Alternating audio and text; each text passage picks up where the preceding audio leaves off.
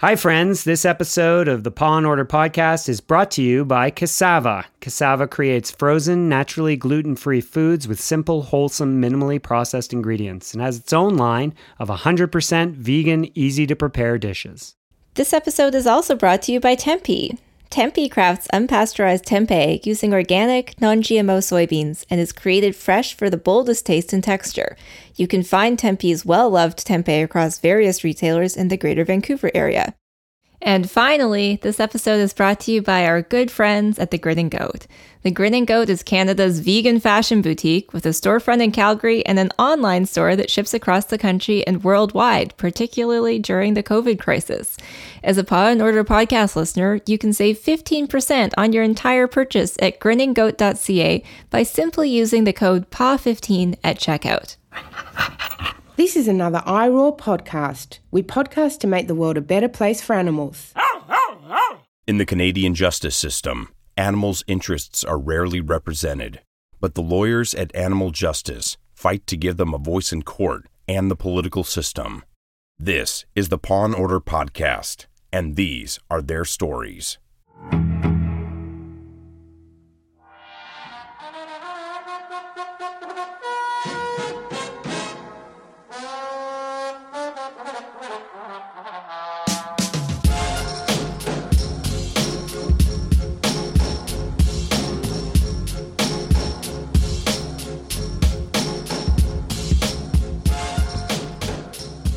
Hi, everybody, and welcome to episode 53 of the Paw and Order podcast. I'm your host, Camille Labchuk, joined by my co-host, Peter Sankoff. Hello, Peter. Hey, Camille. I'm here in body. I don't know about spirit. Body is here, ready to go. What happened to your spirit? Is it down? Is it low?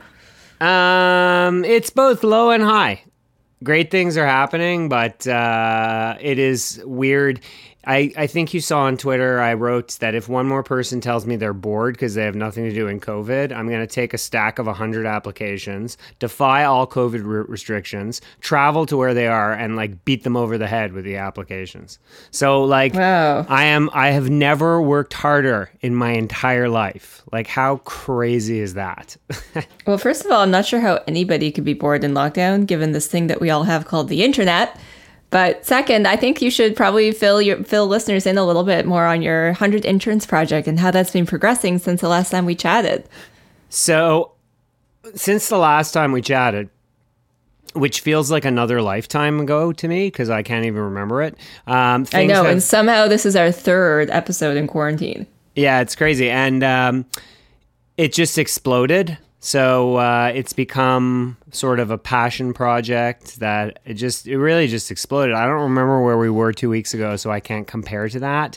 And by the way, I want to add something. I'm going to talk about this, but my brain is very mushy and I don't want to forget.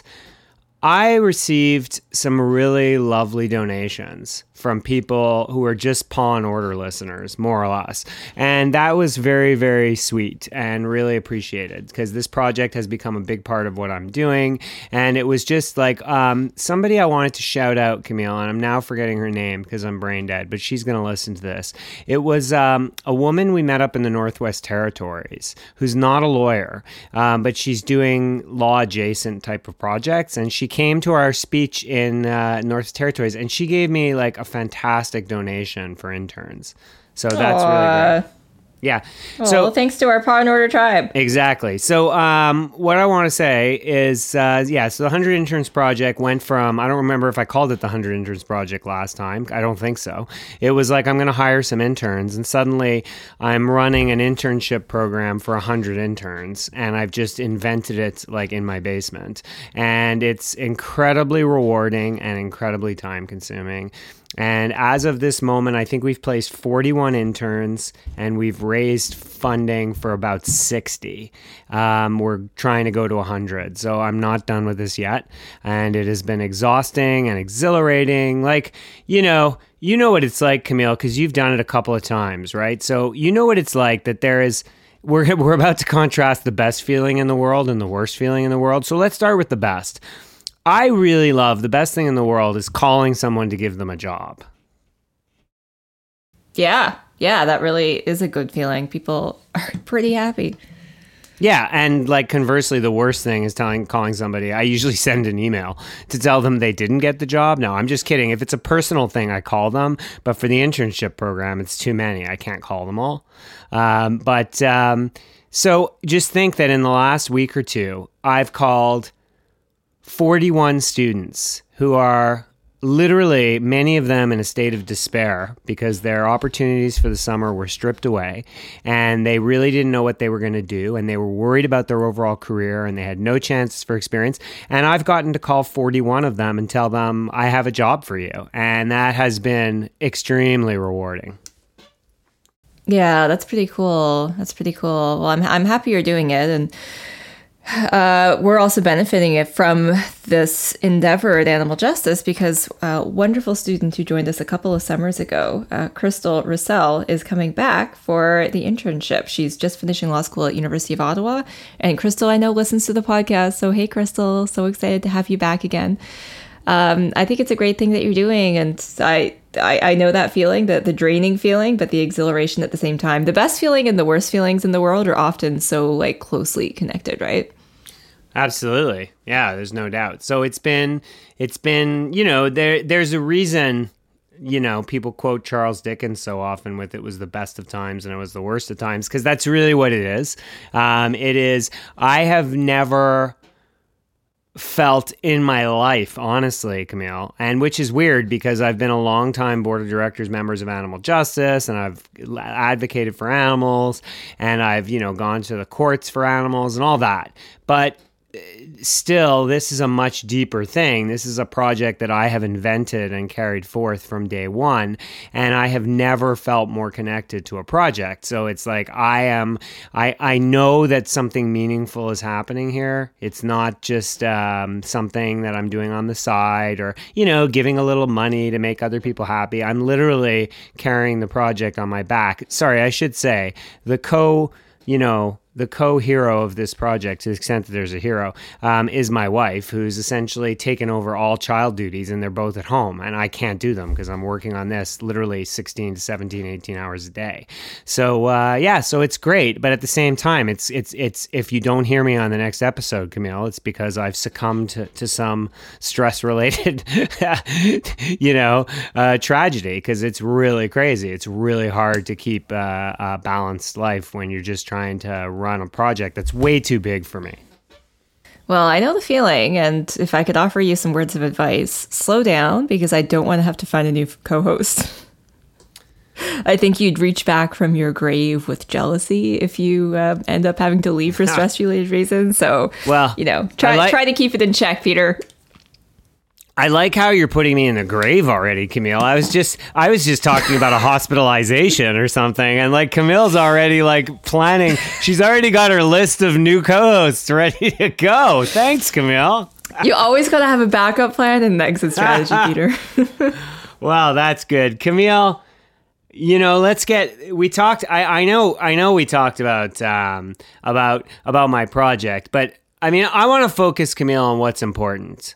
Really, let's get to what's important. It was Camille's birthday, and we already explored the tragedy of the April 7th birthday, so I'm not going to revisit that. That was the topic of our last episode. So, Camille, how was your birthday? Peter, it was actually one of my best birthdays ever, quite unexpectedly. I didn't expect it to be amazing and didn't expect it to be terrible, but I think because we're in this lockdown, everyone is trying to be extra, extra nice to people with birthdays. I know I'm doing the same thing, but I got so many phone calls, so many texts, messages, social media tags, things like that, wishing me happy birthday, which is really lovely. And my dear friends Cheryl and Quiche delivered a vegan chocolate hazelnut cake from Bloomer's Bakery in Toronto. That's an amazing vegan bakery, and their cake, I first had at a friend's birthday party back in the fall, and I've just been obsessed with it since then. It's like the best cake ever. So that was awesome. And I just had a really nice sort of special, relaxing day, and it's hard to ask for much more. But thanks to everyone who did help make that birthday not a crappy one. It was very much appreciated. So, Camille, I wanted to say, and I am not one to really do this sort of thing publicly, but I wanted to say that I wanted to say that I don't like to share people what I got for their birthday. You know what I mean? But because of this tragedy, Camille, I had to tell you about your birthday present. And it just so happens for this year's birthday, Camille, I had bought you a first-class ticket around the world to stop at some of the world's best hotels. I wanted you to luxuriate, but unfortunately, Camille, it was time limited. It had to be exercised during the month of April, and unfortunately, Camille, it's all off. So I wanted you to know I was thinking about you. Happy birthday. Well, thanks. Thanks for that birthday present. I'll call it in next year. Or the year after, or whenever the heck we're out of this mess, because I could really use a little gallivanting. No, it's gone, Camille. It was a one-time offer. It's over. I'm not gonna accept that. I think once you sort of put it out there as a gift idea, you kind of have to follow through on that, Peter. So this might not be the end of that. Oh, we'll see. Anyway. So the birthday was good. Yeah, no, otherwise things have been good. Just been working away on bigger projects at Animal Justice, some of those things that we just never get to because the day-to-day is so busy. And now that the courts and legislatures are shut down, there's not a lot going on that front. But there's still a little bit of media attention being paid to the animal issues, and we're going to talk about some of that in the news section. But I did have a nice chat with host Charles Adler on CKNW Radio the other week. And Charles is a great guy. I really respect him and his work. He's been on the air for decades, and he covers issues that not all journalists do. And the thing that we spoke about was the connections between our treatment of animals in the natural world and the current COVID pandemic. So, Peter, we had a chance to talk about the role of factory farming in this pandemic and other pandemics, the role of wildlife markets, and the potential for a shift toward a plant-based diet or toward cultivated meat that's not raised or grown using slaughter methods. So that was pretty cool, and I got a lot of good feedback on it. So it was nice to be talking about this stuff a little bit in the media since the attention on these issues has died down somewhat. Yeah, absolutely. Fantastic. Good work. It's good to get that stuff out there. Speaking of media attention, Camille is very well aware of the power of the media. And it's been really interesting for me to watch. When we started doing this Hundreds Interns project, Camille, I finally got contacted by the CBC. They followed me on the Twitter, and the CBC did really, I rarely do this because, more often when I get quoted in the media, it's just some kind of butcher piece where, half of what I've said is not reproduced correctly. But, this was really well put together. I thought the reporter did a tremendous job of sort of culling the most important parts of what it was and cutting out all the extraneous stuff. And I thought she did a great job. And that story's been really important to spreading this 100 Interns project. I mean, it went from, 5 interns 2 weeks ago to now we're closing in on 60. It's incredible. And that's the power of the media, but I'm sure you know about that. Yeah, totally. I mean, half my theory of animal law is that what we can get into the media and use to shift people's attitudes about animals is it's almost as important as the victories that we win in court or in legislatures. So I hear you on that one, and congrats on the coverage.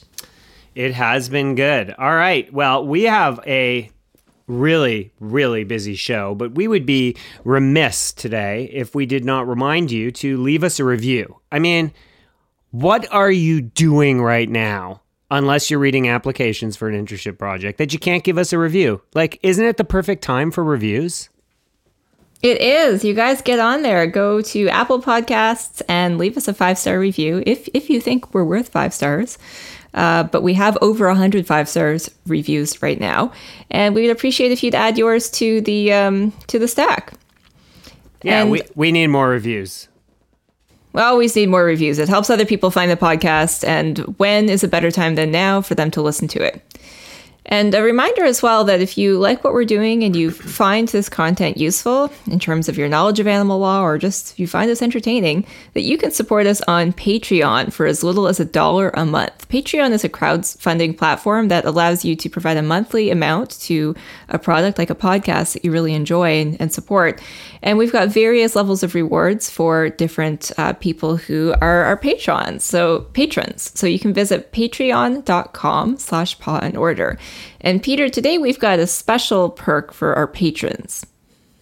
A perk, Camille? Is it another perk? What could it be? It is a perk. It is a perk. So this is thanks to our sponsor, Quesava, which makes delicious gluten-free dumplings and pierogies. I've had a couple of their different varieties now. They were kind enough to send us some, and I've purchased more just on my own because they're so delicious. And they're really great. I've got friends who've got kids who've got celiac and been recommending it to them, and they're really enjoying them. So Quesava is kindly partnering with us and offering to give a free package of one of their products or a coupon for such to somebody who supports us on Patreon. So Peter, I think you're going to give me a number, and I've got all our patrons here on the list. And I think if you can, just do this random number generation thing, we'll pick a patron and send that person the coupon. Okay, we're going to do that. And then I get to talk about Quesava. You just took all the Quesava comments, and the big news is that unlike last time when we did this, I've tried Quesava, Camille. That's important. Oh. Okay, let's do the draw first. Say what you want to say. No, we'll draw first. And then I'll rave about how lucky this person is. The number randomly generated on my computer is number 7. Number 7. So that's Callum McDonald and someone else whose name I can't see because the spreadsheet cuts off. But Callum and somebody else who donates with Callum are the lucky winners. We'll call it Callum and Friend. Callum and Friend. Congratulations. Callum and Friend. Now, let me say... Thank you guys for being supporters. Yes, absolutely. We love our supporters. And I have become a very big fan of Quesava. I'm not kidding. We hadn't tried them before. And I know these are our advertisers, but I'm beholden to no company, Camille. You know that about me. I am beholden. If the product is not good, I will say, thank you for sponsoring us, but we don't like you. Your product's no good. I don't know if I would do it quite like that. Quesava is awesome. We had our first Quesava sweet potato pierogies, and we got them. My wife finally found a place in Edmonton that had them because the main supplier here, as I mentioned weeks ago, went out of business. So we have them, and I brought them home, and we cooked up some Quesava pierogi / dumplings, sweet potato ones, and some sauce and cheese. My kids were over the moon. And in fact, if I'm not mistaken, we put together a little video recording of my kids talking about Quesava. We're here having lunch in the Sankoff household. We're having some Quesava. How do you like the Quesava ravioli? We're having sweet potato ravioli. How do you like it, Penny? It's delicious. You said before, pass the ravioli. What about you, Oscar? Do you like ravioli? It's my favorite. Oh, what do you like about it? The filling is so good. The filling is delicious. What do you think, Penny? I like the outsides and how well it mixes with tomato and cheese. So we got 2 big thumbs up, 3 big thumbs up, Woohoo! 4 big thumbs up for Quesava potato ravioli. Okay, well, congrats, Callum and Friend. Thank you guys for your support, and check out Quesava. All right, Peter, let's move on to the news. There's lots to talk about, but we're going to focus on just a couple articles today. The first is a New York Times column by a philosopher named David Benatar. He directs the Bioethics Center at the University of Cape Town, and he's written a piece that is noteworthy because of where it appears, which is a very high readership publication. It's called Our Cruel Treatment of Animals Led to the Coronavirus. Now, this isn't really a novel issue. If you've been listening to this podcast or if you already care about animals, you've been thinking about this. But he does lay out in quite some detail how our treatment of animals has caused this pandemic. And not just this one, but other zoonoses, so diseases that jump from animals to humans, like HIV, BSE, which is also known as mad cow disease. And he talks about another issue that I think is really important and just gets discussed less. It gets discussed less now, but I predict in the future it will get more airtime, but this idea of antibiotic resistance and the possibility that we may actually return to a future pre-antibiotics era in which antibiotics just have no effect or impact on our health anymore. They just don't do what they're designed to do, which is kill bacteria that make us sick. And the reason that farming could cause this is because most antibiotic use is used on animals in farms, and this overuse breeds superbugs, which are just resistant. So I enjoyed this piece, Peter. Yeah, me too. I mean, this is a big story. I'm sure in our 2 years plus, we've talked about antibiotic resistance because I think this is the lurking pandemic that's waiting to happen. And it's not so much because of the spread. So to be clear, I mean, it may well emerge from wet markets in China. Who knows? But the problem is just that we are running out of antibiotics to actually effectively treat a lot of types of these illnesses. And I should say, to be clear, the use of antibiotics in animals is not the only culprit, and I don't think the article says that. There's no question that human overuse of antibiotic for non-antibiotic use, which is ridiculous, is a problem too. But there's no question that the use of it in animals is just a huge, huge problem, and it's really it's one of those things. I'm sure this bothers you, Camille, too. It's one of those things like. There are times when people treat animals badly and bad things happen to them. And I'm like, yeah, okay. Like, I don't like it, but it's not my problem. But we're all at risk. Vegans too. We're no better off because we're not the ones causing the damage. It's everybody's affected equally. And that just drives me bonkers. Yeah, totally. And Benatar actually, there's something he says at the end that I really like. He's talking about self-interest as a pretty powerful motivator, and we tend to think of it as being a powerful motivator. That's why you often hear animal rights messaging couched in language about why it's also good for humans. So the link between domestic violence and animal abuse, or the problems caused to our health by eating animals. So it's a powerful motivator, but he says, and I quote, even self-interest is an imperfect motivator. For all the puffery in calling ourselves Homo sapiens, the quote, wise human, we display remarkably little wisdom, even of a prudential kind. And I think that really hits the nail on the head. We've been caught flat-footed with this pandemic. We've been warned forever that the pandemic is coming. It's only a matter of time. This is just something that happens. And we were remarkably unprepared for it. I think in the same way, antibiotic resistance is this looming problem that we've been told and warned about for years and for decades that we're also not ready for, and we don't really have a contingency plan for. So you got to wonder, how smart really is our species, and what will it take to get people to wake up and look at problems that are a little bit farther down the road, like these issues and like things like climate change. Absolutely. Like these are the big picture issues, and it's a really nice segue. I realize we have another story to talk about, but isn't it really a great segue into the main topic for today? Absolutely, absolutely. And so soon you guys will be hearing the interview with Dr. Kendra Coulter, who we had a great chat with, and we go over all kinds of issues on this topic with. Yeah, really incredible. Yeah. Okay. All right, our next story is quite a lengthy one, so I'm not going to try to summarize everything in it, but it's an article by Effective Altruism, and it's a very well researched and detailed summary of how the coronavirus is affecting animals used for human consumption. So we'll post a link to it in the show notes. It's quite a long read, but it goes over various issues with different types of animals and different industries in different countries around the world, and there's some interesting stuff that emerges. So it tends to be highly regionalized, and a lot of the ways that this is impacting animals has to do with local supply and demand issues and supply chains. So in China and India, for instance, we're seeing a lot of culling of chickens who are being buried alive or abandoned to starve to death. This appears to be due to supply chain restrictions that are affecting the ability of farmers to get animal feed. People think that probably 100 million young chickens in China have already died so far because of this, and that was over a week ago from the time that we're recording this episode, so it could be much higher now. Another area that we're seeing probably increased animal suffering is in transport conditions, Peter. So we've spoken lots about animal transport on this show and how it's one of the most stressful times of a farmed animal's short life. But there appears to be less monitoring and enforcement, and possibly because of border closures and delays of getting animals past borders, they're on those trucks for longer and suffering for longer. But the good news is, Camille, the good news is the one sector that has not had any problems with these ups and downs, from what I'm reading, is the dairy industry in Canada. It's all good, right? Everything is just perfect. Sarcasm alert. Yeah, the dairy industry in Canada is actually dumping out mass quantities of milk. It's craziness. Yeah, getting super defensive about it. And there's much more. Farmers right? are very mad on Twitter. Yeah, there's much more. I mean, one other bright spot is that fishing and aquaculture appears to be quite affected. And a reason for this, Peter, is that much of the seafood or sea animals, I don't like referring to them as food, the sea animals who we eat are cooked in restaurants.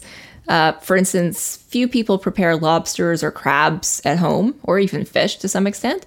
That tends to be more of a restaurant type of dish that people order. And so demand for sea animal consumption has gone way down. And apparently lobster fishers in Nova Scotia and Maine are considering suspending fishing activities altogether, which is great for the lobsters. Wow. Good news. Yeah, really good news. Just one other interesting tidbit is because this is really highly regionalized. Interestingly, in India, there's a potential 25 to 30% decline in chicken sales, possibly due to rumors that chickens are linked to the coronavirus, which That's so funny. that may not be true, but I'll take it. You know what? If it's Camille, we're not above fake news here. If it needs to be done, it needs to be done, God damn it. Chickens cause coronavirus. Don't eat them. Stop. Don't eat now. them. Yeah, I mean, economic retraction usually means a lower demand for red meat because it tends to be seen as more of a luxury product and it's more expensive. But often, Peter, what happens is that people start increasing the number of chickens they eat, which results in more animal suffering because chickens are smaller. So this is potentially not great for chickens if the economy retracts. Yeah, but thankfully, Camille, chickens cause coronavirus. So don't eat them. It's very bad. Don't eat them. You guys don't eat them. And just one final thing is that plant-based meat sales are soaring. 279% increase in the US in mid-March compared to this time last year, and far less of an increase for other types of meat. Like all food sales were up because of sort of runs on the grocery store, but plant-based meat is way up. So that kind of runs counter to all these I think fake news posts that dairy farmers have been posting on Twitter saying, oh, look at this big vegan section. It's all full. Nobody's taking it. Clearly, the evidence doesn't actually bear that out. Yeah, but I liked it better when it did, Camille. I don't want to be going to the supermarket and not be able to get my Beyond Burgers and stuff. So, like, Beyond Burgers cause coronavirus. No, I'm not going to go that way. That's pure selfishness. Yeah. All right. Well, we'll post a link to that article. It's quite lengthy and there's some very interesting and well-researched info in there. So check it out if you're a data nerd. And now I think we're ready to move on to our main topic. We are, and I'm very excited. We've been meaning to do this for quite some time. This is not a spur-of-the-moment thing at all. We have talked in the past about having Dr. Kendra Coulter on. To be honest, we really blew it, Camille. This should have been 2 episodes. I'm not, I understand our rationale for keeping it together, but it was so chock full of interesting things that we could have milked this. There we go again. What's the expression? Soy milked this. What's the expression for that? We could have soy milked this. We could have soy milked this. Well, milk, as we know, Camille, I don't have to say soy milk. No, that's wrong. I'm not going there, Camille, because it is a non-generic descriptor of a product that is a white substance. That's what I'm going with. So we milked this in the soy milk sense. We could have, as long as we can, because it was great stuff, and I hope you're going to enjoy listening to it. Cassava creates delicious dishes that are inspired by classic world village foods that your grandma might make. History with a modern twist. Cassava's dishes are rich with bold flavors, authentic ingredients that happen to be naturally gluten-free. Cassava has something for everyone, including its own line of 100% plant-based foods that include cheddar-style potato pierogies, sweet potato ravioli, green pea, and potato samosas. Cassava's dough is made from the cassava root, which sustained indigenous peoples in Brazil and Peru for thousands of years. Cassava was inspired by a time when allergies and food sensitivities weren't abundant like they are now. Cassava's products are always natural with ingredients you can pronounce that are good for you and for the planet. Perfect for vegans, vegetarians, the health conscious, the planet lovers, and the celebrators of life. Cassava's products are made in Vancouver, BC. Visit the store finder at cassava.com to find a retailer near you. That's QUESAVA.com.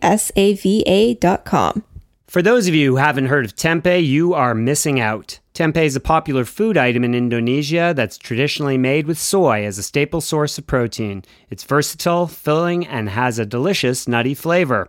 The folks behind tempeh are masters of creating great tempeh, and they've developed a passionate following in Vancouver for many good reasons. Tempe's products are always fresh, made with organic, non-GMO soybeans. Its tempeh is unpasteurized, and that means it's alive and full of flavor. Tempeh is a superfood with numerous benefits. First, it's an awesome source of protein, and Tempe's tempeh actually has 1.4 times more protein than firm tofu. Tempeh is also low in saturated fat and free of trans fat, cholesterol, and sodium. It's high in fiber and is a source of calcium and iron. If you serve it plain, it's low in FODMAPs too. Tempeh is also naturally gluten-free. Visit tempe.ca for delicious tempeh-packed recipes and to find out where you can find Tempe products in the Greater Vancouver area.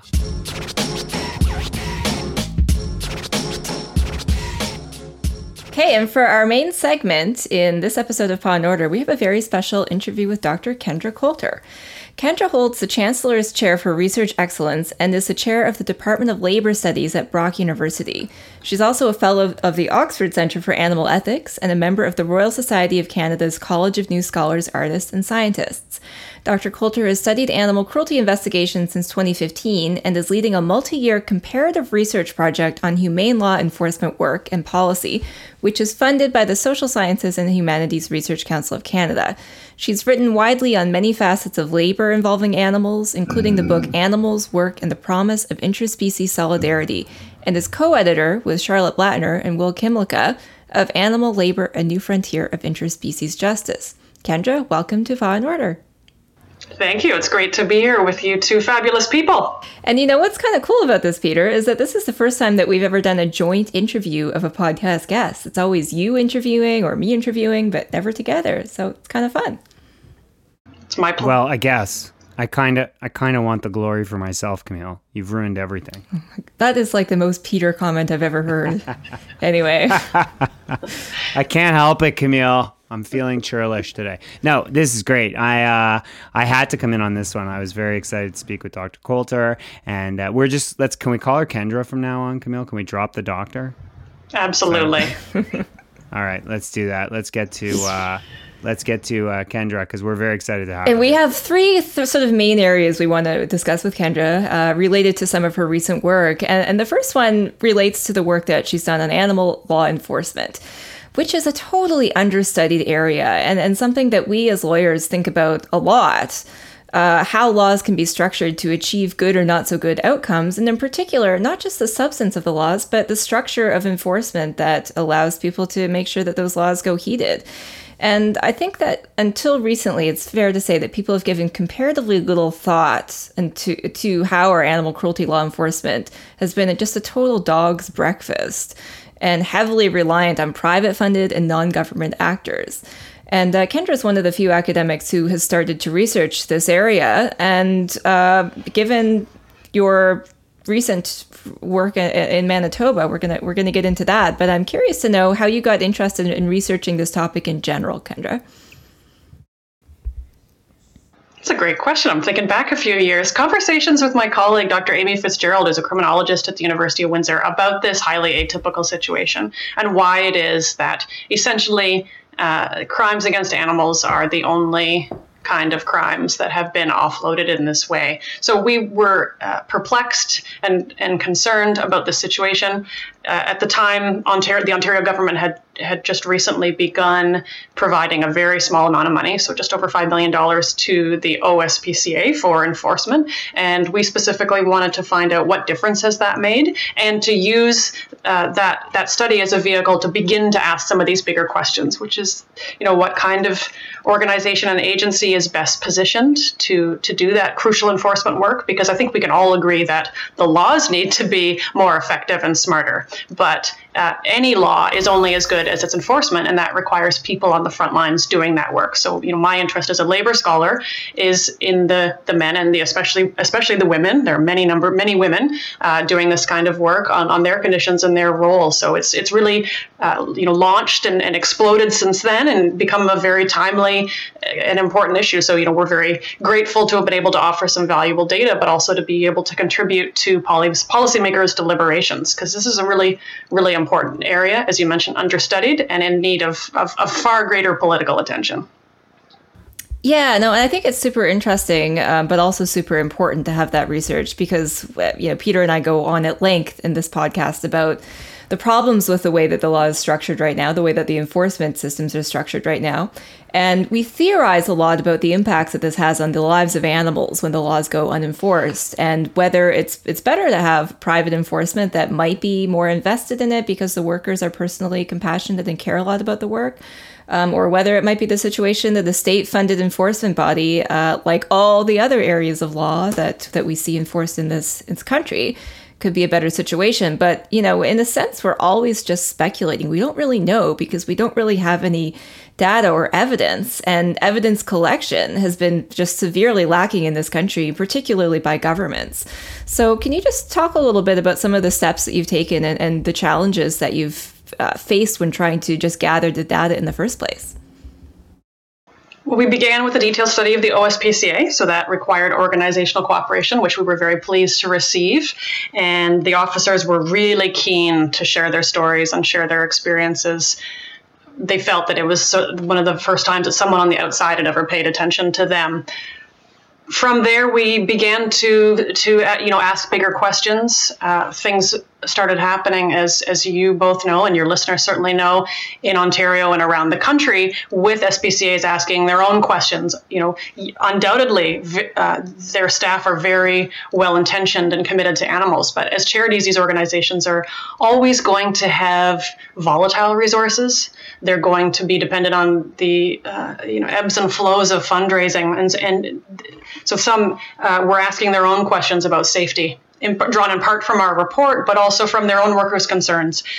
Your listeners are familiar with the trajectory in Ontario, undoubtedly, with the OSPCA beginning to withdraw its services and the court ruling. There's been, a much longer history. And so we began to look around the country and to say, well, if we have concerns about this private enforcement model, this offloading to charities model where, you don't have enough officers, they have huge caseloads, they're covering huge geographic regions, they don't have basic personal protection equipment, what else is working? And so we wanted to expand and look around the country and begin to look internationally at examples in the United States first. And then recently we've received funding that's going to allow us to expand internationally to look at a range of different approaches. I don't believe there's a one-size-fits-all model, and I think that local particulars can matter. That said, in general, public agencies are going to be better positioned to provide stable funding. There are more tools and vehicles that can be used in the public sector to better protect workers whose well-being is directly connected to the efficacy of their work. So we're looking at different case studies. And I also think there's some things that can be learned from the less successful examples. We're seeking out stronger and more effective, more positive case studies. But from everything we do, from what doesn't work, I think we can also glean important lessons. Can I ask, what are some of those lessons that you've learned already? Like, what have you learned in particular from some of the models that haven't worked? Do they have commonalities, for example? I think it's easier to talk about I think the lessons of what doesn't work and does work in some ways go together.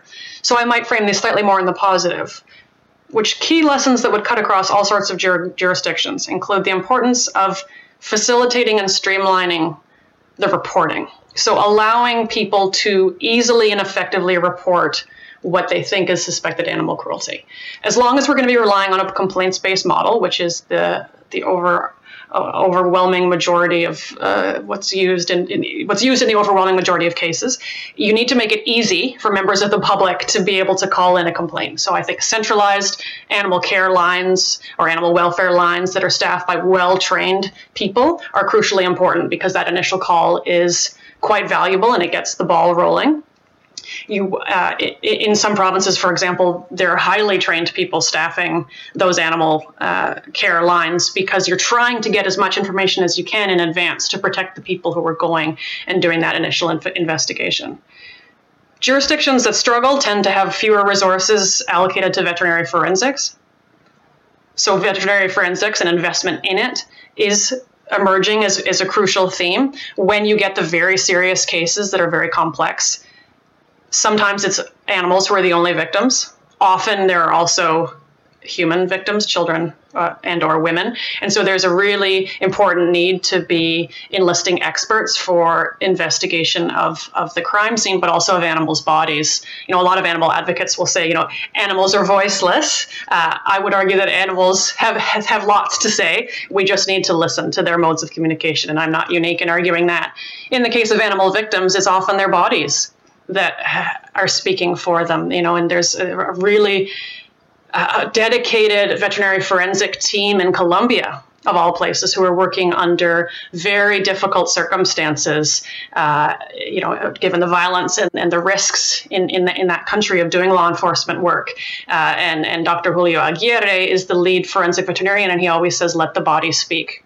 Because animal victims, their bodies have a lot to tell us. It's often very disturbing, very traumatic to learn what their bodies have to say. But jurisdictions that are downplaying the importance of veterinary forensics are going to be having less effective enforcement.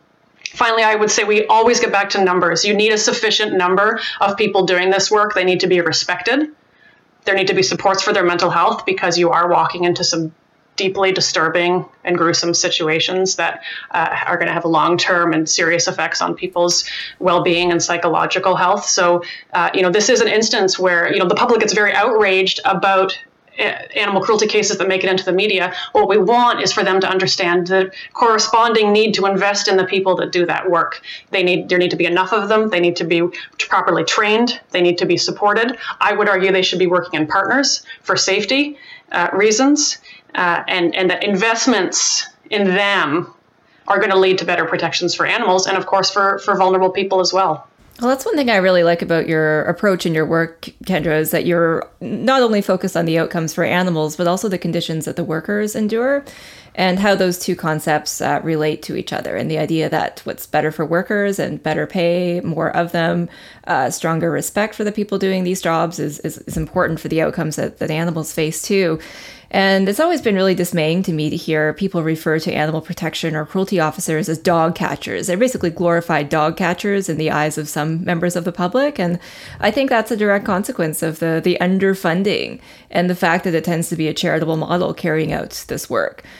Just want to add that I also really appreciate your comments about the ease of reporting these cases, because one thing that we experience at Animal Justice so often is people emailing and phoning us and saying, I just saw this, or I heard about the situation in my neighborhood. It's really upsetting. There's a dog who's being abused, a horse who's too thin. Who do I report it to? And they don't come to us first. They come to us second or third, because they've tried many different avenues and they just have so much trouble navigating all these different agencies. When you think about the fact that in some jurisdictions, you could have the RCMP, the CFIA, a local SPCA, a humane society in another district, potentially the local police, municipal officials. There's just so many people for so many avenues that people could potentially take, and only one of those is usually the right one. And they tend to get very frustrated when they can't figure that out. So I think that's important too. So just moving into your recent research in Manitoba, because you have published a paper along with a colleague that's very interesting and an empirical look at Manitoba's approach. And it's somewhat unique among jurisdictions in Canada. I wonder if you could talk a little bit about what your research revealed. When we were looking across the country, Manitoba was often singled out as the public enforcement example, in addition to Newfoundland and Labrador, which has police doing this work. But Manitoba has an animal protection team. And so we wanted to dig into that, obviously, and see, what's working, what isn't working. And the results were quite interesting. So it is publicly funded. And, I applaud the Manitoba government. It was under Gary Doerr's NDP government when this was created, for recognizing the ethical and public safety importance of allocating public money to protecting animals. In terms of delivery, it becomes a little more complicated. There are different kinds of animal protection officers. Some, just under half, work directly for the government, so are public employees, they're unionized, they have fairly good workplace protections. The majority of animal protection officers in Manitoba are actually external workers, contracted to do this work. They're paid by the public sector, but they work either for the Winnipeg Humane Society within the boundaries of that city, and for the rest of the province, they're actually independent contractors. So for your listeners who are not, labor law experts, independent contractors are not legally defined as workers. They're legally defined as businesses. So if Peter was a citizen of a small community in northern Manitoba and wanted to be appointed as an animal protection officer, he could be. And then the Peter Sankoff Animal Protection Inc. contracting business would be responsible for doing that work. What those independent contractors have in terms of workplace protection is a complete mix. They're not legally defined as workers. So they are supplying their own vehicles. If they have a uniform, it's their own choosing. They're having to log miles, etc. But perhaps most troublingly, they can say no to a call.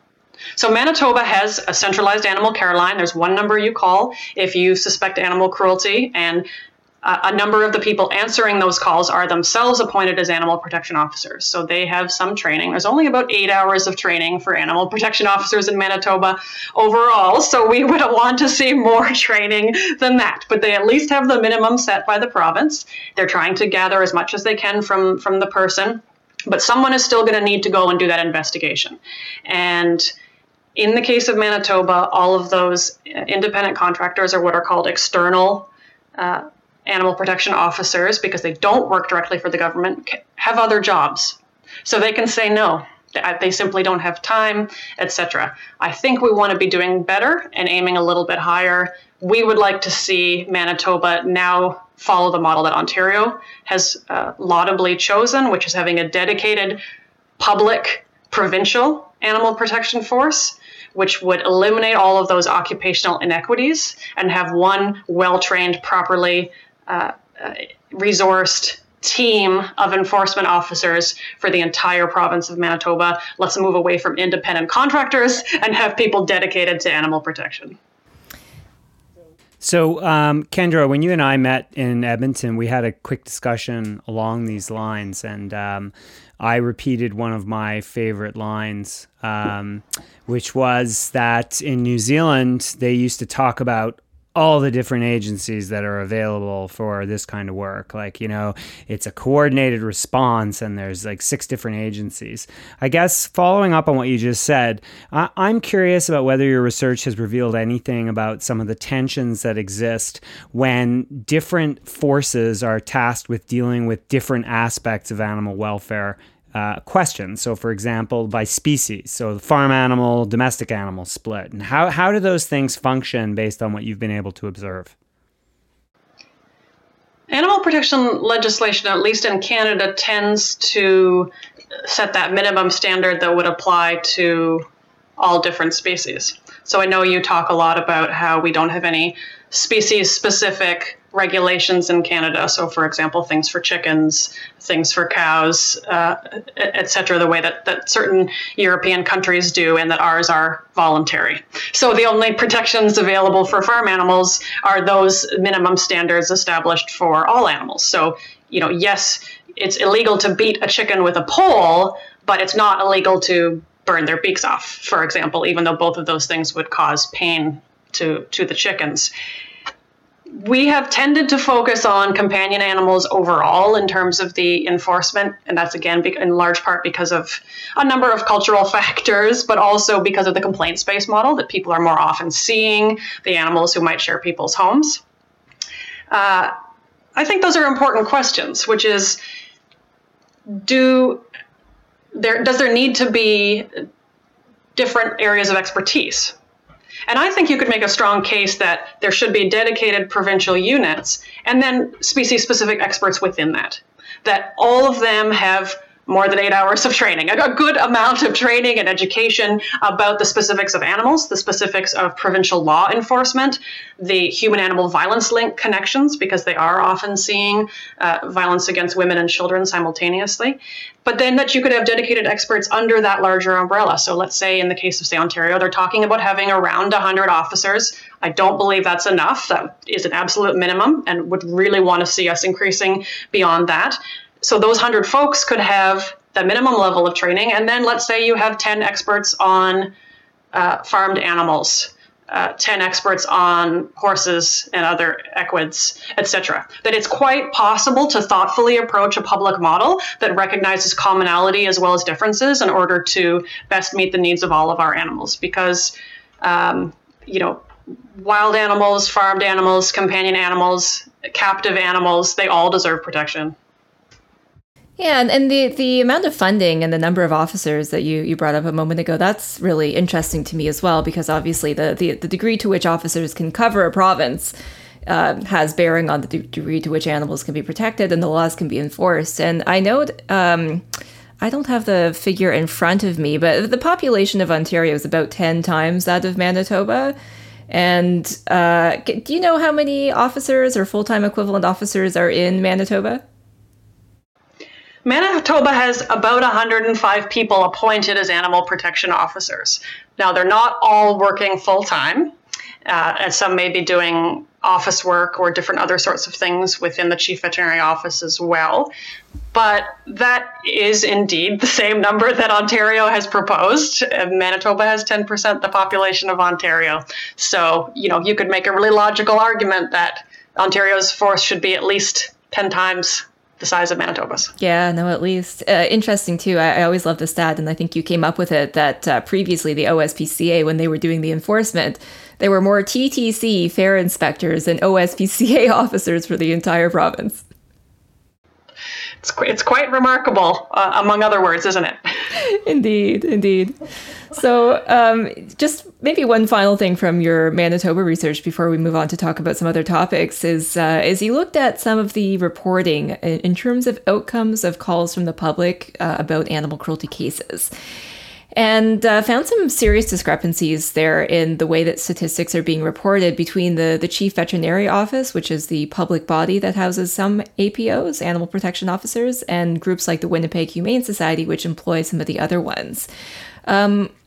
How were you able to sort of make sense of this data? And do you have any recommendations for how provinces and organizations should be collecting and reporting it in the future? There's such a dearth of data on animal cruelty statistics.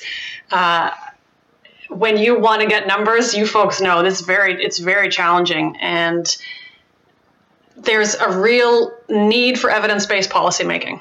I think we can all agree on that. And in order to have evidence-based policymaking, you need that data.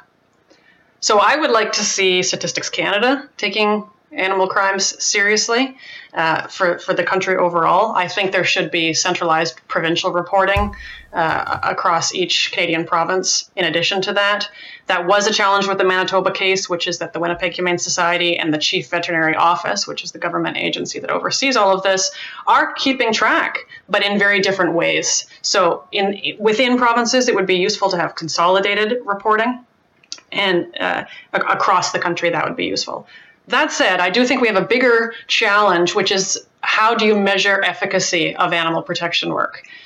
Because I wouldn't suggest that only charges and prosecutions are the way that you deem what you've done successful. I think prevention is critically important. I think it's a success if you've identified a challenge, someone struggling, someone who doesn't understand what needs to happen, someone who lacks resources, and you've been able to get them the assistance that they need. That to me is a success. Very difficult to measure those sorts of things. So that's what's interesting to me about New York's model. So New York has a partnership-based model where frontline investigations are the responsibility of the NYPD. So it's going to be a New York police officer who investigates all suspected animal cruelty in New York.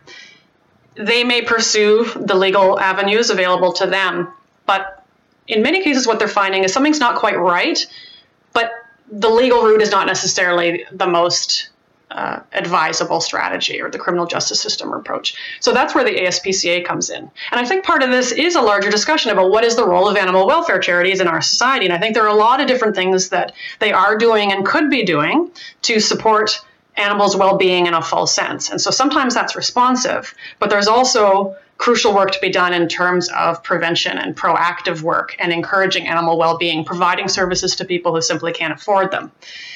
So the ASPCA has what I would call field teams. So if there's an NYPD officer who investigates a case and they're like, this doesn't warrant a charge, they can then move that over to the ASPCA. The ASPCA will send out field workers that might involve veterinarians, social workers, different kinds of people with different skill sets who say, let's have a conversation. What's the challenge here? And that's a very well-resourced organization with a lot of resources that is able to provide people with, say, the enclosure the turtle needs, or that stopgap dog food while you try to get a new job, etc. So I think there are fruitful opportunities for collaboration and for support, and that these should be collaborative, respectful conversations occurring within jurisdictions, occurring at the national level, about how can we all best work together, because it's not always going to be the charges that measure success. It's going to be, do we have happy human-animal relationships, animals doing better than they were?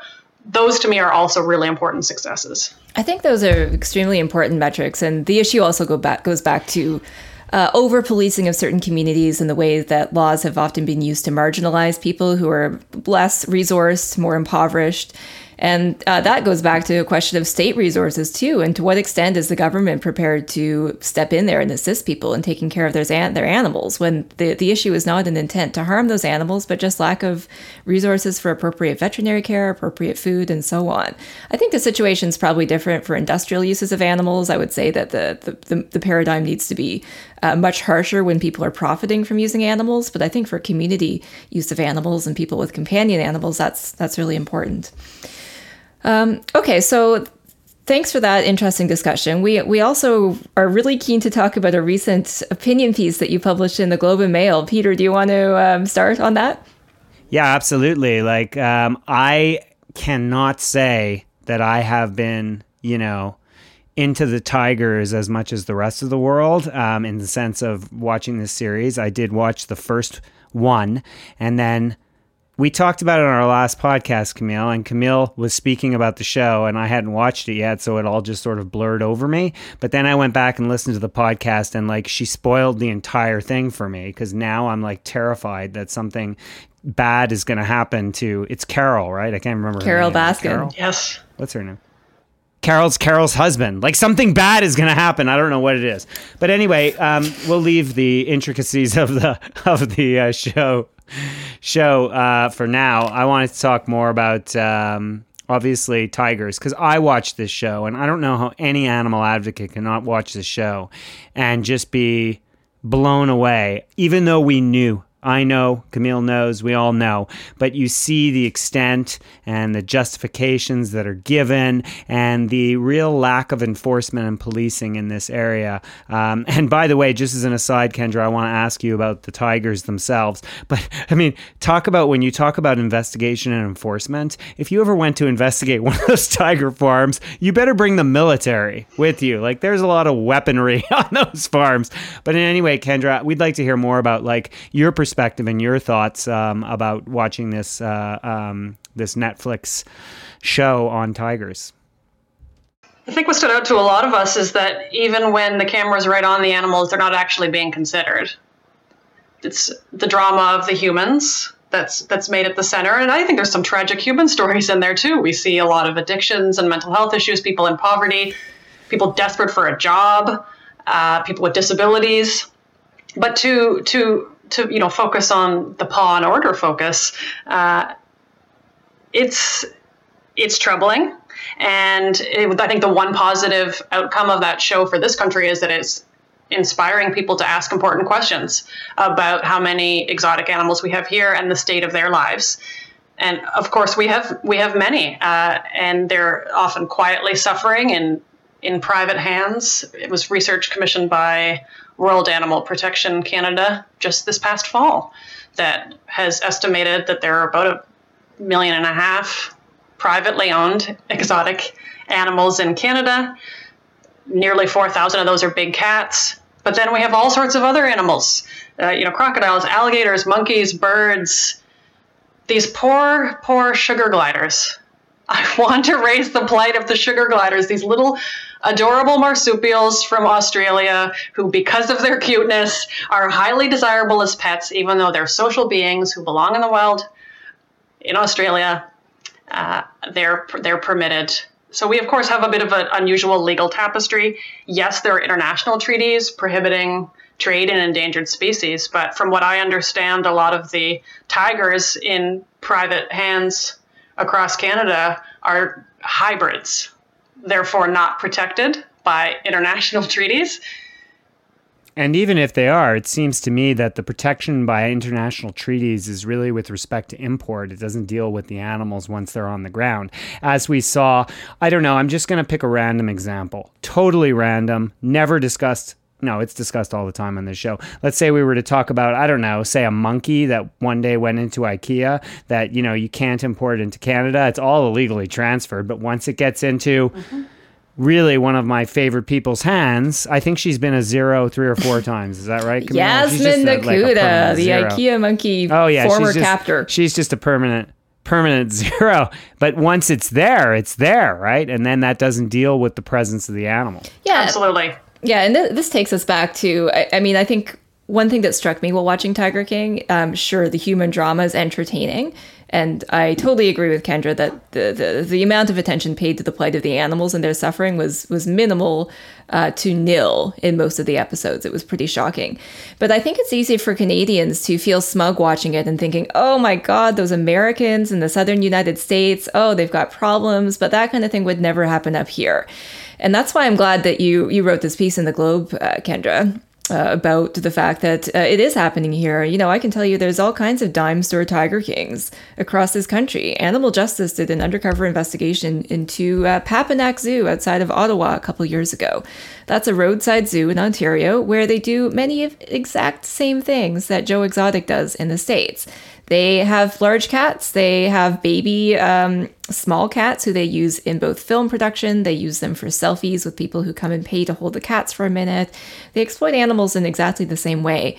And Ontario, as the biggest province, doesn't even regulate exotic animal use yet. There's signals that that's coming thanks to the new PAWS Act that the government passed late last year. So I'm hoping that will be the case. But I just think it's important to remind Canadians that, if anything, the laws are probably worse here because there's no federal oversight of zoos and exhibitors of animals the way there is in the States. Absolutely. And it prompts us to, again, want to consider how we define cruelty, because there's a lot of cruelty that's perfectly legal. Overt manifestations of harm are easy to identify, but ripping babies from their mothers the day they're born is cruel, regardless of what species it's done to. It's done to more than a few species, kinds of animals in this country. And it was devastating to watch in the Tiger King that happening to the tiger cubs. And as you mentioned, there are those sorts of organizations and amusement, quote unquote, parks traveling around or in small communities here. There's a lot of work to do to regulate this. And I do hope that will be one positive outcome. It is rather shameful in Ontario that it's only illegal to own 2 kinds of animals, orcas and pit bulls. I think we would consider one of those animals perfectly acceptable to have in your home, and the other undoubtedly belonging in the wild. But of course, let's take this moment to recognize the work of Dr. Laurie Marino and other whale advocates who have secured a sanctuary on the East Coast for formerly employed as entertainment orcas and other marine mammals. So that's a positive step. And I think that's really key. We have all of these disturbing examples that we need to confront head on and recognize how animals are being treated close to home and across our country, but also how this is directly connected to the coronavirus pandemic in which we are trapped, which is that this desire we have to own and to control animals, to consume them, to touch them, to seem different or special or powerful or to gain status by being near them. This is the core flaw, and we need to confront this. It's for the good of the animals, undoubtedly, but it's also for our own good. Well, that's one thing I loved about your piece too, and the headline, and of course we'll share this in the show notes so everyone can check this out, but you say Tiger King isn't a coronavirus distraction. It's a mirror into our blatant disrespect for animals.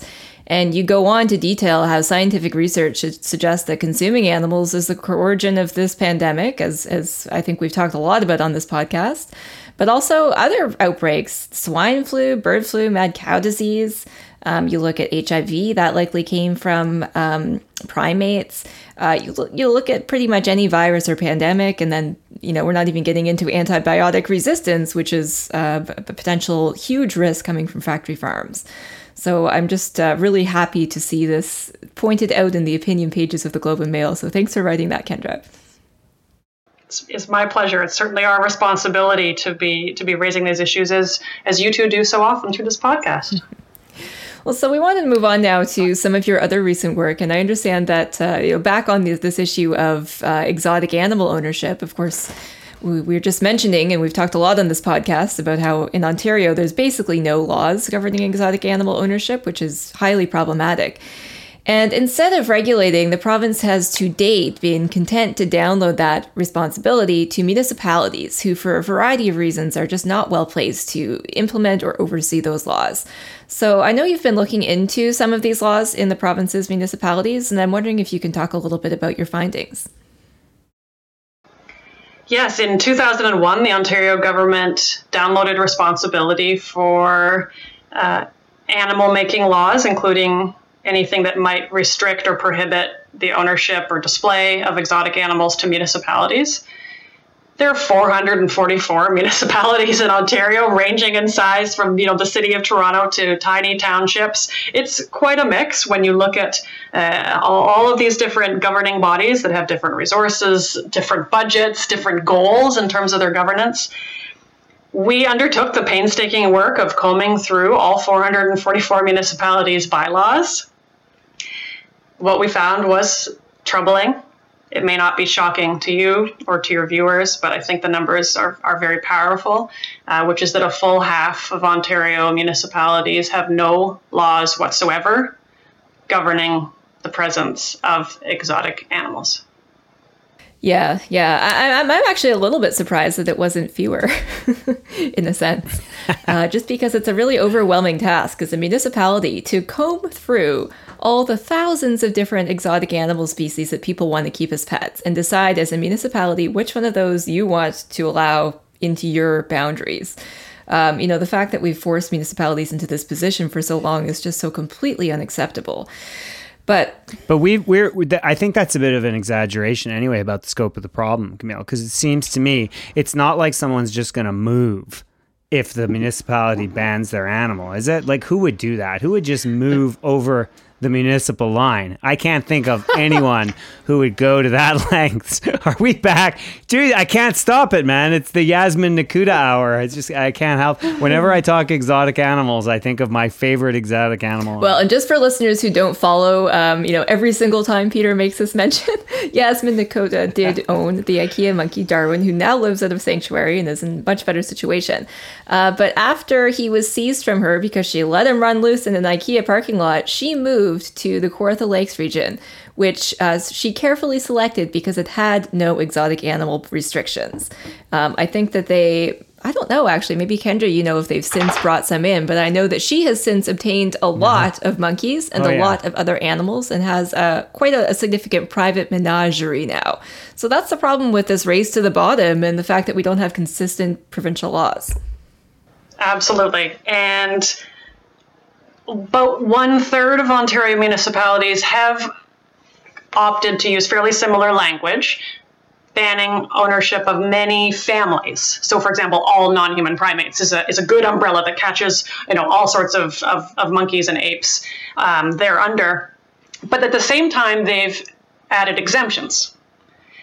And these exemptions are not only for animal rehabilitation organizations or, public animal protection agencies, but often for circuses, fairs, and even mobile zoos. So precisely the kinds of traveling animal exhibits that you see in the Tiger King, you see Joe Exotic going into the malls with his cubs in those municipalities, the 1/3 of Ontario municipalities that have taken the positive step of banning many different families of animals have simultaneously said these sorts of traveling exhibits are acceptable. So I think we would want to raise some questions about that. Yeah, hugely problematic if you're not even reaching all those individuals who should be policed in this way. And I've noticed a trend too, and we've started working on a report about this, and I'm probably writing a broader paper about some of these issues too, but the fact that often a facility that's accredited by the Canada's Accredited Zoos and Aquariums, which is a private industry-run body designed to promote the interests of the zoo and aquarium industry, they'll often exempt those facilities in particular. And so they're essentially handing oversight of those facilities off to this private body that's not accountable to the public, not transparent at all, and we have no way to oversee. And enforcement is a critical question. We're talking about handing this off, or, pardon the bad pun, the Ontario government washing its hands of responsibility for exotic animal protection. If you look at bylaw enforcement in these 444 municipalities, it's actually often offloaded to private organizations that might be nonprofits, to private businesses that might be kennels, and in many cases to people, to an individual person who is responsible for bylaw enforcement in X municipality.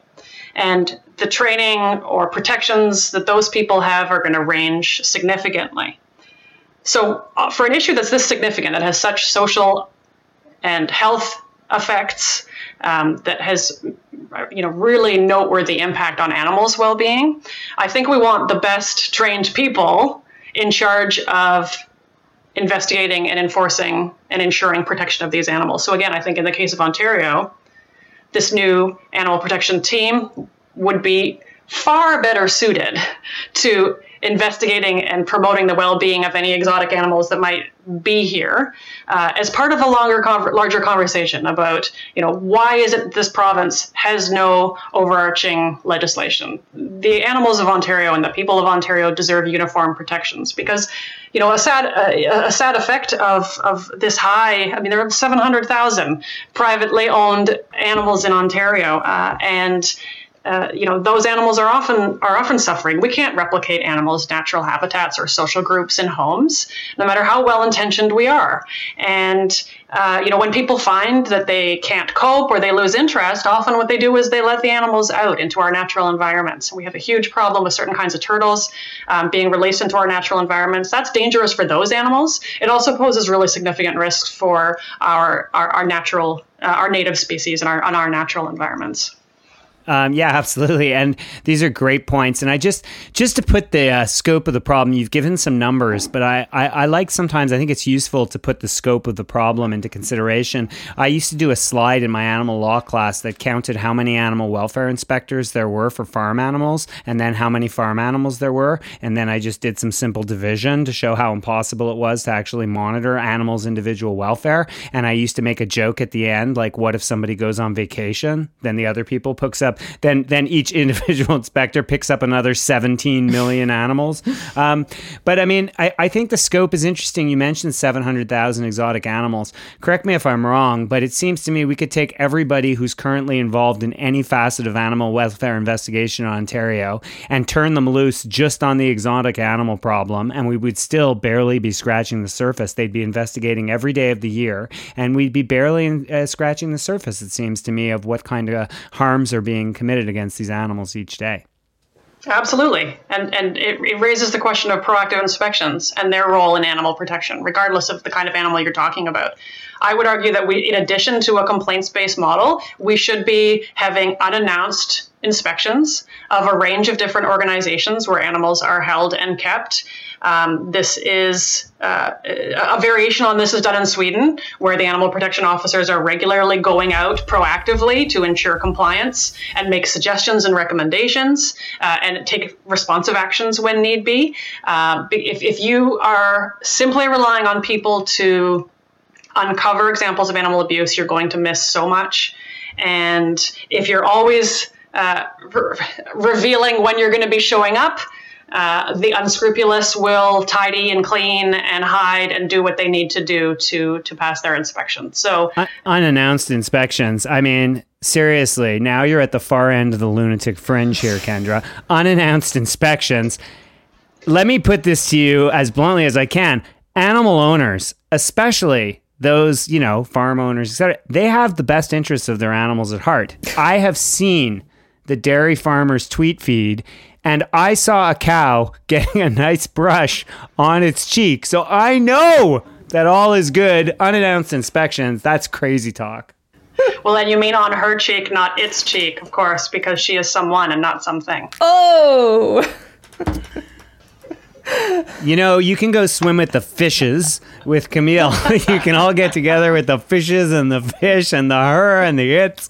The crazy thing is, can I just tell you, the crazy thing is, in my other line of work, I'm getting hammered for gendered language. So I'm trying to go as neutral as possible, right? With its and theys, because like, it's a minefield out there. So I'm like now, and on my animal podcast, I'm doing the opposite wrong thing. It's good to know. I can get it wrong. You can always get it wrong. And I got to say, Kendra, I've enjoyed having a bit of an ally today against Peter. It's been fun for me. So I think we joke.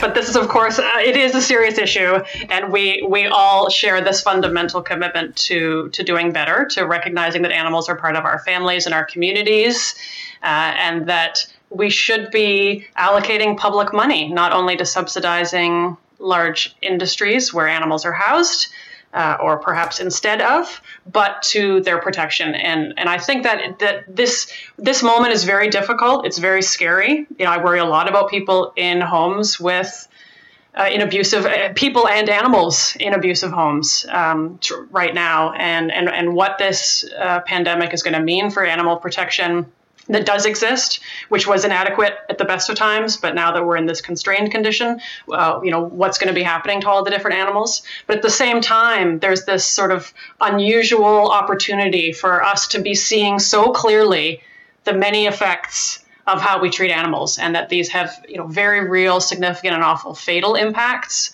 not only for other animals, but for ourselves. And so I hope we can be having these important conversations, and that they don't just remain conversations, but that they lead to action in our own lives, and even more significantly at the political level, because these are deeply personal and are going to involve people making personal changes. But at the core, these are political and economic problems, and we want to be investing in protection. We want to be moving away from harmful industries and practices towards more positive, sustainable, ethical kinds of humane jobs and humane industries that do right by animals, and that provide animals the protections or the freedoms that they deserve, but that also respect people, because it has never been more clear that we are all connected and that we need to be taking these issues far more seriously. Well, I'm glad you went there in terms of the political realm, because that's my hobby horse, and I planned to thank you for joining us today, but also wrap up by reminding people that if you've heard something today that makes you think, that makes you think, it's important not to just think about that issue, but to contact your representative and tell them your concerns about the pandemic, about the fact that it was caused by animals. If you're in Ontario, you can let them know that you want to see strong exotic animal regulation, oversight over zoos, aquariums, all those facilities, and everything else we've discussed here. If you live somewhere else, ask governments to devote more resources to protecting animals generally, and enforcement in particular, perhaps. There's all kinds of ways to get involved in this, and it's important not just to let this moment pass, because we do have an opportunity here in the face of this crisis to get some real change accomplished that will help humans, it will help animals. So Kendra, thank you so much for joining this. It was a really enlightening conversation. It is my pleasure, and I want to thank both of you for everything that you do on behalf of animals 365 days a year. Same to you. 364. I take at least one day off. Camille is every day. That goes without saying. Work-life balance is critically important. What is that? Okay, thanks, Kendra. Bye. Heroes and Zeros. All right, everybody, it's time for your favorite segment, Heroes and Zeros. It's Heroes and Zeros, and keeping with our theme, Camille.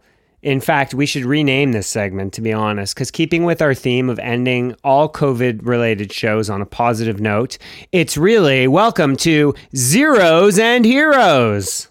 I don't think that has the same ring. I feel like our listeners are mature enough to handle some bad news. Zeros and Heroes. I'm going with that. We'll re-record that guy. Well, look, we don't have to change it. We can call it Heroes and Zeros. But I like to lead with the zero. I want to finish on something positive. All right, fine. All right, I'll take the 0. Humor me, Okay, Camille. so- Humor me. The 0 is the Neumünster Zoo in Germany, which is a zoo that is saying, apparently, in a German news site, the director is quoted as saying that they're considering feeding some animals to other animals in the zoo. They've listed the animals that they're going to have to slaughter first. And the reason that they're doing this, of course, is because zoo revenues are down due to COVID, and they just don't feel like they can afford to feed these animals anymore. So I wanted to talk about this, not because this is something new. We've known forever that zoos do this. There was the zoo in Denmark, which butchered a giraffe, a juvenile giraffe named Marius, and fed him to other zoo animals. This is not a novel thing, but I think it's really revealing of how zoos see animals. They don't actually care about their well-being. They see them as commodities who are earning income or generating loss. And at the moment, they're generating loss because nobody's coming to see them. So I think it's important to point this out and remind people that this is how zoos see animals. I don't think this is unique to the zoo industry. I expect we'll see this potentially in rodeos, which are shutting down. I've already heard whispers of dog culls out in the western area where people use dogs for dog sledding operations. We know that already happened in Whistler in 2010 after the Olympics when people stopped going to dog sledding operations. There was a huge drop in tourism, and one operator shot a bunch of dogs in the head in front of each other, and that was the subject of probably the biggest animal cruelty case in Canadian history. So this isn't something new, but I think it's something we all need to be mindful of. And I want to put it out there that if you live in an area where you're aware that this might happen to a zoo, a dog sledding operation, or something else, email us and let us know, because we would like to know about this. We would like to expose this, and like to remind the public that when animals are seen as commodities that exist to earn income, their welfare will never be the top priority. You know, that dog sledding story, that's an interesting story, Camille. If only someone could get off their ass and write a book about that. You know what I mean? Or at least a chapter of a book about that. Jesus, just ridiculous. Yeah. If only. But I did want to add to that I'm a little surprised to hear you say all this, because every time I hear from someone in the zoo industry, I hear, A, we love our animals. No one loves animals more. B, it's about conservation. Zoos are about conservation. So I feel like I'm getting mixed messages, Camille. There's just something inherently wrong in this discussion. What could it be? Oh, I don't know. Could it be that zoos are extremely deceitful and just trying to get people to visit them based not on the truth, but on misinformation? I don't know about that. I've recently seen, I don't know if it's a zoo safari park down in South Carolina, Camille.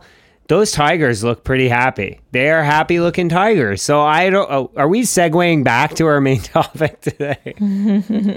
All right, let's move on, because for every zero, there's a hero. And in this case, we want to toss a little bit of goodwill the way of China. China has been getting some flack for a lot of reasons. Many of them, I might add, quite justifiable, given the fact. Yeah, I mean, and this is not about the virus per se and Trump blaming. That's not what I'm talking about. I mean, justifiable because it's their wet markets that they continue to allow to happen that are the primary source of all this mania that we are involved in. But we want to throw them a little bit. This is really is this a light hero, Camille? I feel like it's hero light hero. A light hero, because they seem to be moving. And when China moves, that's kind of a big deal because it's a massive country with a massive population. They seem to be moving, at least on the issue of dogs and cats being considered as a food source for many Chinese people.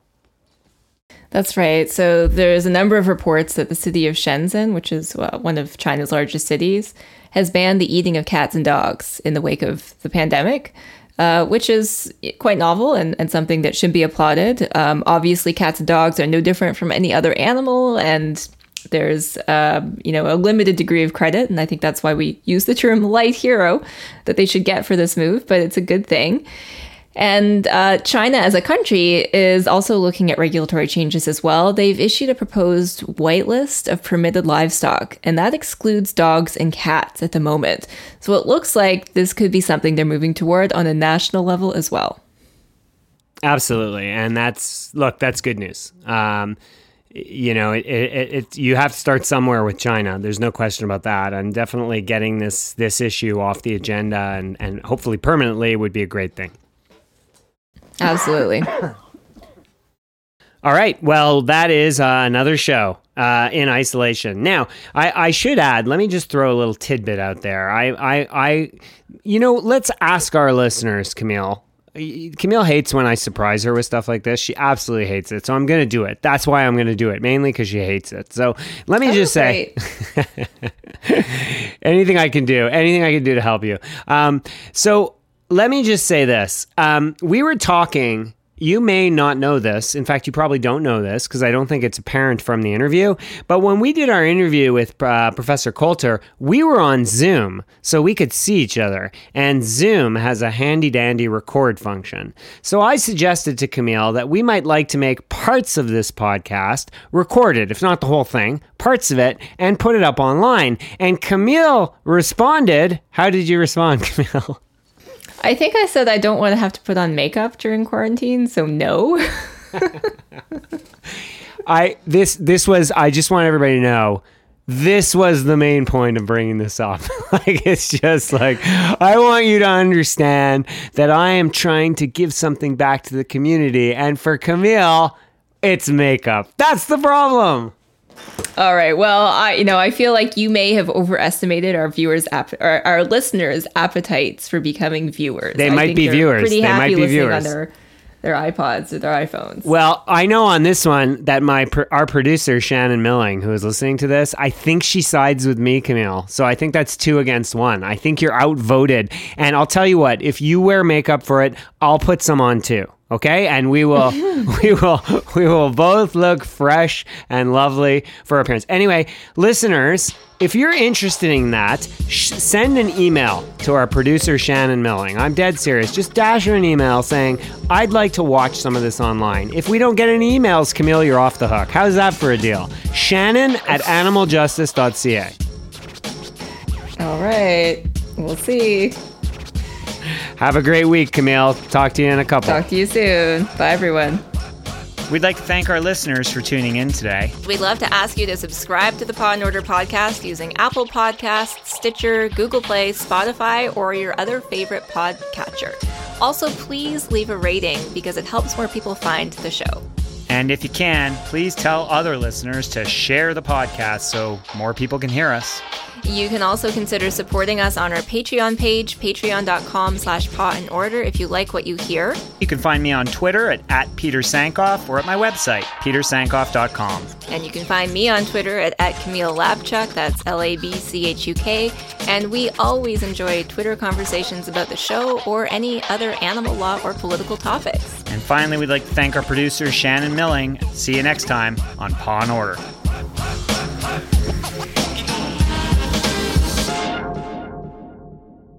For more great iRaw podcasts, visit irawpod.com.